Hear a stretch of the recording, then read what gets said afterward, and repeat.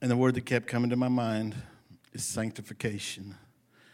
Sanctifying ourselves. Sanctification. We're going to pray. Father, I thank you for your presence, Lord. I thank you for your word. It's anointed. Lord, what you placed in my heart tonight, I ask you, Lord, to help me present it in the way you want it intended. Let the root, let the seed of the word go down to the roots of our congregation. Lord, let it grow up inside of us the way you want it to grow. I ask you to hide me behind the cross, Lord, as we present the word in Jesus' name. Amen and amen. I seen Alana and Garrett, someone posted on Facebook this week, and it was talking about gossiping, and it had just a piece of paper, and it had two lists. And I read that piece of paper, and it talked about we can gossip, we can tell what happened, and talk to someone else. We talk to that person, then we've drawn them in, now they're talking, now they're sinning with you. And it talked about this, and I say you because that's what it said on the paper. And then the other side, it said, somebody's gossiping, how to shut it down and do it biblically and remain a Christian. And I thought, that is so good. It's so good. And then today, Shelly went to Walmart and was playing bumper cars. And she was all upset about it. And I said, just don't talk about it. Don't talk about it. Take it to God. Don't talk about it. It's not a big deal. Nobody died. Nobody got cut up. Nobody's bleeding. Take it to the Lord. She can complain all she wants. Her adrenaline was like, she should have grabbed a basketball and went and played basketball. She's so good. She probably could have dunked. 5 foot whatever. She could have dunked this afternoon. Her adrenaline was flowing so much. Take it to the Lord. Whatever the situation is in your life, bad doctor's reports, take it to the Lord. An accident, take it to the Lord. Family not living right, take them to the Lord. There's no sense in sitting pondering on it and worrying about it. And finances, how am I ever going to pay this? How am I ever going to get the money to do this and that? Take it to the Lord. Don't sit and talk about it. Don't take it to the Lord. Take it to the Lord. I'm going to be in 1 Thessalonians chapter 4 and verse number 3 is where I'm going to start. The word of the Lord says, "For this is the will of God." How many wants the will of God in your life? How many believe that this Bible, it says Holy Bible right there, this is the red letter edition, King James Version, has my name on the front. But the side says Holy Bible. How many believes this is still true? This is the Word of God. And what this says, we should live by. Does everybody agree to that? Amen? That's all it takes. If we believe that, then we need to live it. 1 Thessalonians 4 and 3, "For this is the will of God." I want the will of God in my life. How do I get the will of God in my life? It's right here.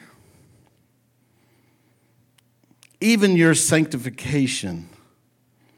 That's the will of God for your life. Sanctification. That ye should abstain from fornication. Fornication. First thing you think of. It's always in a sexual overtones was fornication. Fornication refers to anything that's immoral. Plain and simple. Anything that's immoral. Verse number 4 says, that every one of you should know how to possess it. Let me read it again. That every one of you should know how to possess his vessel in sanctification and honor. Sanctification is defined by the Bible as God's will for us. Throughout the Bible, sanctification is mentioned frequently as a common reminder of how to align ourselves with God's command. It's a command. How many know there's more than 10 commandments in the Bible? 10 were given to Moses, but there's commandments all through the Bible. Here we found another one right here. The definition which connects with what the Bible teaches is that sanctification means to be set apart for holy use.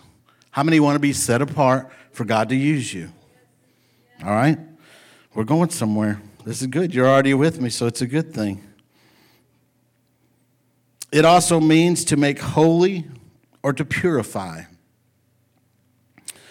The work of making one holy can only be done by the Holy Spirit.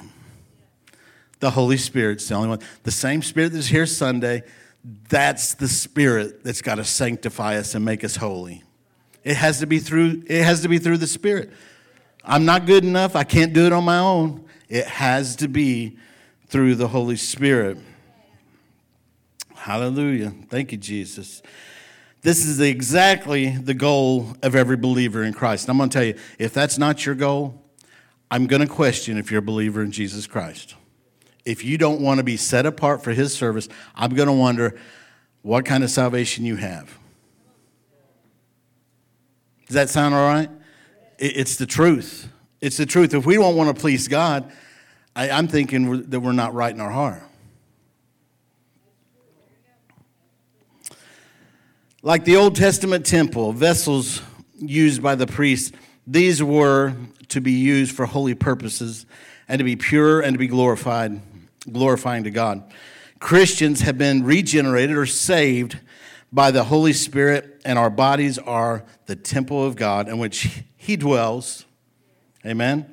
That dwells the Holy Spirit inside of us, and our bodies are vessels to be used for a holy or pure purpose for the glory of God. We don't treat our bodies correctly. And I'm as guilty as anyone. We don't treat our bodies as the vessels, as the temple of God like we should. Lord, help me. The origin of the word sanctification comes from the Latin sanctus, which means holy or to consecrate. Well, there's that old word again, consecrate. I say consecrate and I automatically think of beehives.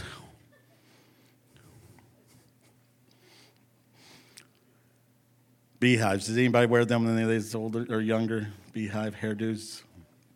I'm just saying, when I grew up, all the women wore these big beehives, and I heard consecrate to the Lord all the time. That was one of their key phrases, consecrate. Holiness. Holiness. I know I'm strange. That's where my mind goes. The suffix of shin is what I would say, T-I-O-N. We're doing sanctification here, so the shun part of it. And sanctification is the ongoing or the continuing process of becoming holy. So we're wanting to become holy through sanctification. And we see the first part of the word means holy or consecrate, and the second part of the word means the ongoing and continuing process of being holy. As the Assembly of God's Pentecostal movement, we believe in a progressive sanctification. It's ongoing, day by day. If we were sanctified, which we were when we were saved, but if you're not sanctified day by day, after a while, we're doing something in the flesh that's not pleasing to God. It's not holy. It's not consecrated. And so if that was the case, if it wasn't progressive, then we'd get saved one time and then we'd never have to come back to the altar. It would be one time, right? I heard of a religion that does that. We don't believe that way. We don't believe that way. We believe that we get saved, we are sanctified, but then it's a process every day. Every day, we're getting closer and closer to the Lord. He's purifying us. He's bringing glory to himself through us, through sanctification. It's a progressive holiness and growing in purity, and it takes a lifetime to accomplish. And why do I say that? It's because it's going to be ongoing for every day you live. Every day you live. Some days are going to be better than others. Some days you may not need much sanctification. You may hold over from one day to the next, but probably that third day, you're going to want to slap somebody stupid. Run over them with your car. Just like me at Walmart. I want to hit people with my buggy. That's bad road rage right there. We are being perfected, and this perfection takes time and patience.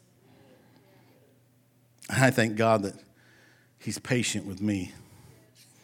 How about you? Is he patient with you? Yes, he is. I know some of you, he is. We cannot see much of our own progress until we start looking back at last year, right? The year before, 10 years ago. Can we see that we've got closer and closer to God? If you can't see you're getting closer to God, you better check some things out. If we're not getting closer to him, if he's not cleaning us up daily, you might ought to be checking back in, hitting these altars again, saying, God, sanctify me. Make me holy. Make me holy, Jesus. There should be a noticeable differences in a person's life. I'm tongue-tied tonight. That are tangible evidence of growth. If you're a new believer, you should start seeing things in your life change day by day. Day by day. We had 4 people saved here, and I don't know if any of them are here tonight. Had them saved Sunday. Day by day. Because I promise you, when you give your heart to God, the devil's going to be right there at the door. Sometimes he doesn't even wait for you to get to the door. He waits until you get back to your wife, and then she gets you, or he gets you. That's the way the devil uses people. We don't have to look far in the Bible to see that. Where Peter, Jesus said, get behind me, Satan. Well, Peter wasn't the devil, but he was being used of him at that moment. And we know that goes on. The devil doesn't want you to get closer to God, so he's going to attack a new believer, but we should start seeing a change in our life day by day by day. I believe true character is revealed when no one is watching you. When no one is watching me, your character is revealed in those moments. I can do a lot of things in front of people, make them think, oh, he's a super guy. He's a great guy. He's this. What am I when nobody's around? When no one's looking?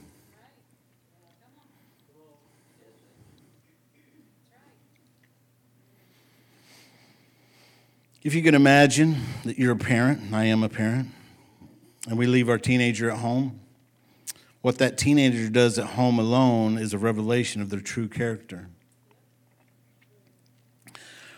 Let's see. I've got a few youth in here. If you act differently when your mom and dad's around, that's not your true character, Reed, Devin, Gideon, is it? It's how you act when they're not looking. Well, Mama told you don't get into them cookies, and you sneak one anyway and blame Devin for it or the dog for it. Your true character is defined when no one's watching. It's not so much what we do when others are watching, but what we do when no one is watching. When we're alone and only God is watching, that's the true test of who we are. A lot of times we get think, well, it's God knows everything anyway, and so I can just ask him for forgiveness. Nobody has to know I'm really a bad guy. I want to take us to a story here in the Bible, a biblical story of Joseph in the Old Testament. He's the son of the patriarch Jacob and his wife Rachel. Joseph was sold into slavery by his brothers who were jealous of his prophetic abilities to analyze dreams, and he was his father's favorite. So you see why the brothers didn't like him. I experienced that. My siblings don't like me because I'm mom and dad's favorite, so I understand this. They haven't sold me into slavery yet, but Joseph is an excellent example of the process of sanctification. Joseph was treated unfairly when his brothers sold him into slavery, but would later end up in prison through no fault of his own. How many has ever just lived your life, you're just going about your business, and something happens that's no fault of your own, and now you're put in a bad situation? This is Joseph. He didn't do anything wrong, but yet he ends up in jail. First thing we think, somebody's in court. I've been in court a bunch of times. Everyone, I walk in, I look at it, I go, guilty, guilty, guilty, guilty. I never think, well, maybe somebody framed them, or maybe some. I'm just like, oh, they're all guilty. I don't even know why we waste time with this. Just guilty, guilty, guilty. I'm human. I'm sorry.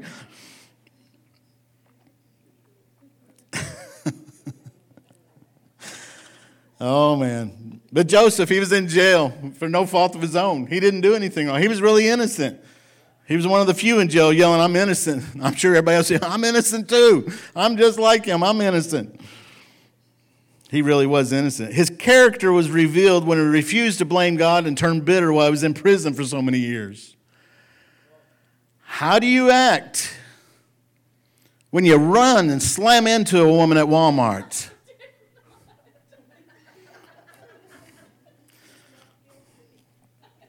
Do we turn bitter?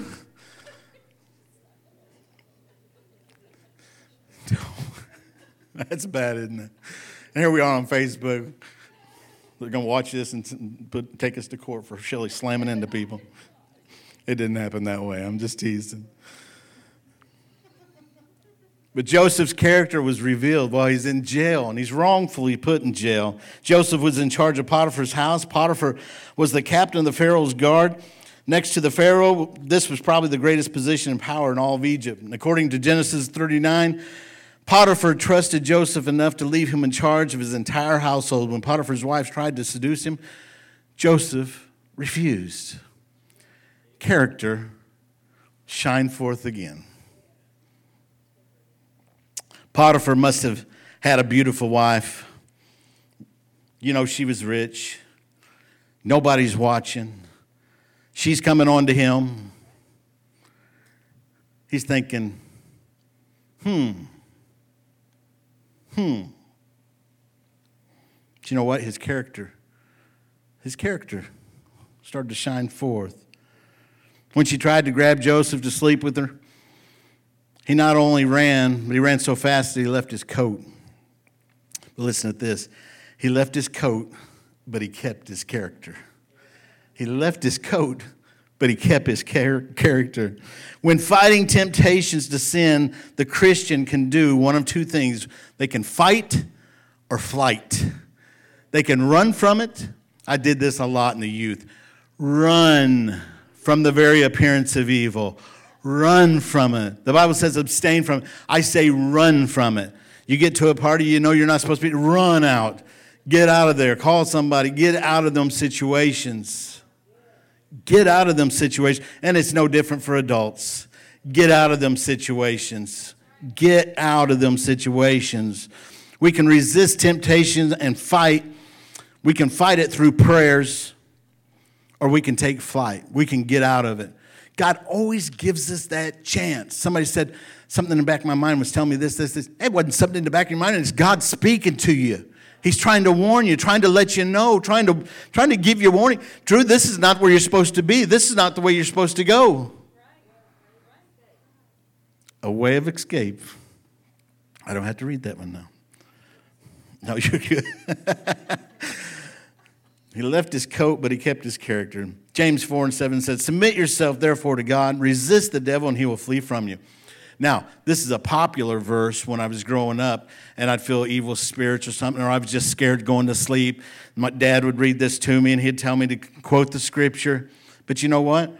It not only works on nightmares or bad dreams or scary feelings, but this works when you're being tempted by Satan. Because, first of all, God's not going to tempt you with sin.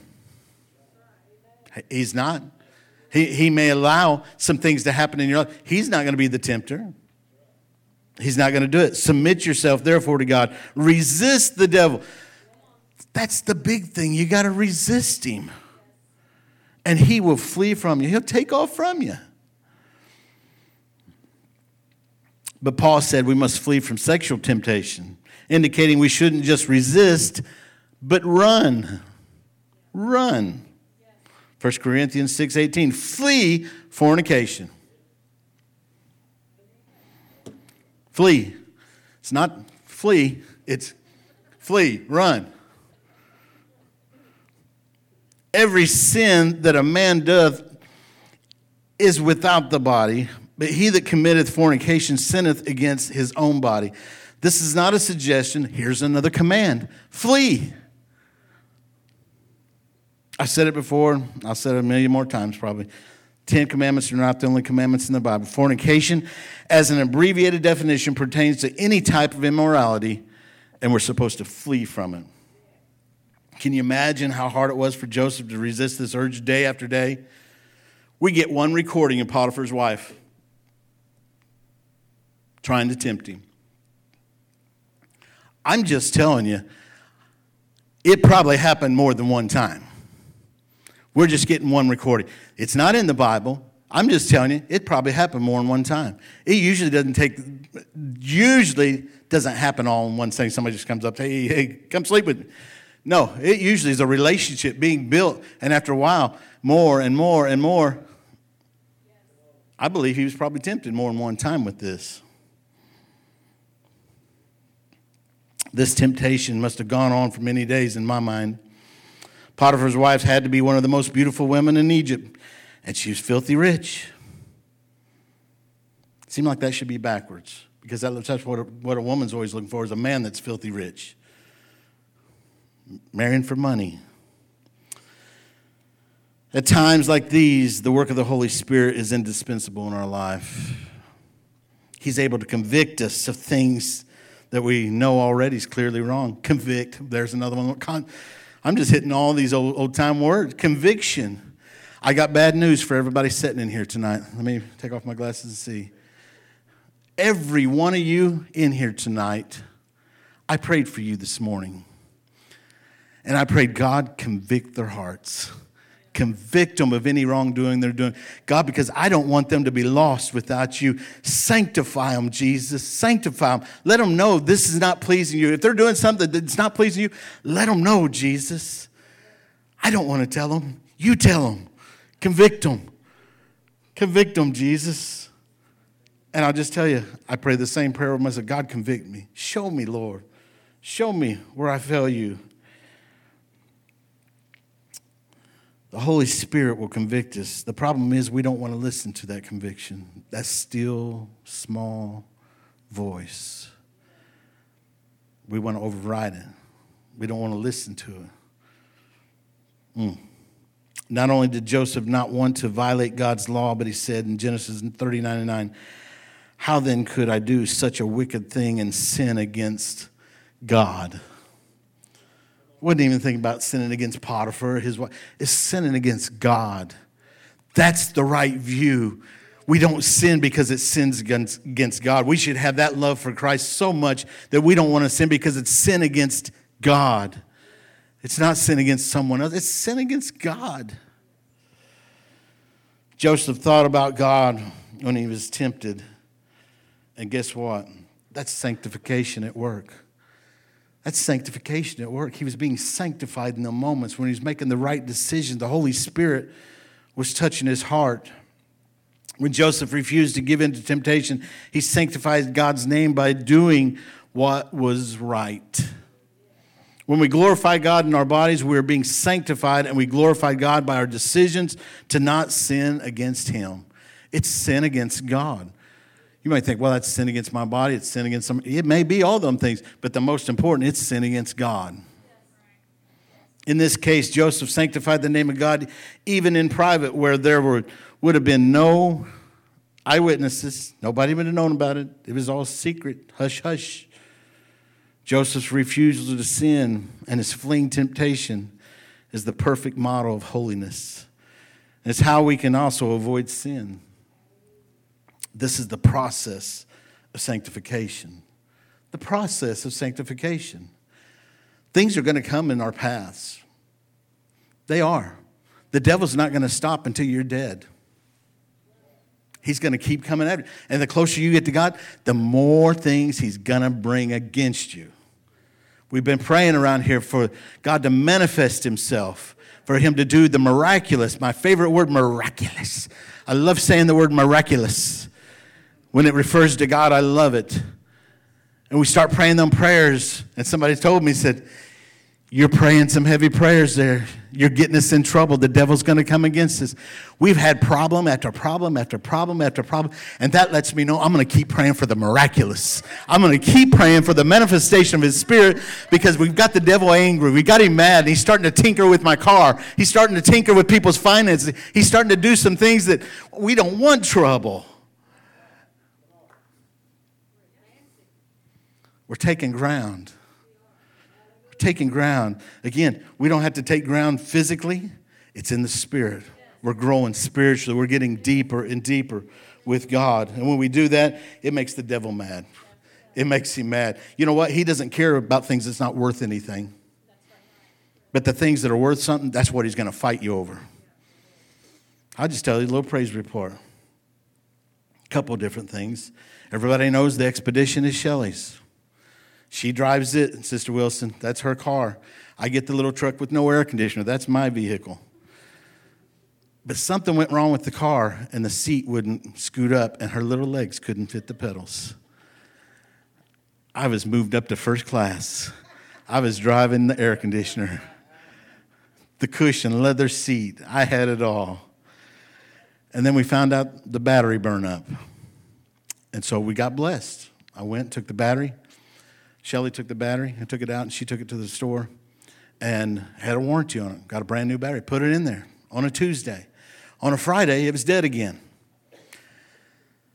I figured out it was the alternator. I went and got an alternator. Had it put on. Everything working fine. Everything back to normal. And the seat started working. I was very upset. It started working, and she asked me when we come in, and she said, hey, did it fix the seat? And I go, no. She goes, oh, I was hoping it would. And I go, yes, it did. It fixed it. So it fixed the seat. And she's kept on driving the Corolla for a couple more days. Then the air conditioner went out on the expedition. It went out. I'm driving down the road, and it's just, my long flowing flare, it just blowing all through it. And then nothing. And I immediately just broke out in beads of sweat. I'm just like, I was sweating like crazy, like what? And I'm rolling down the windows. I hate rolling down the windows now that I'm old. As a kid, I loved it. I'd hang my head out the window like a dog.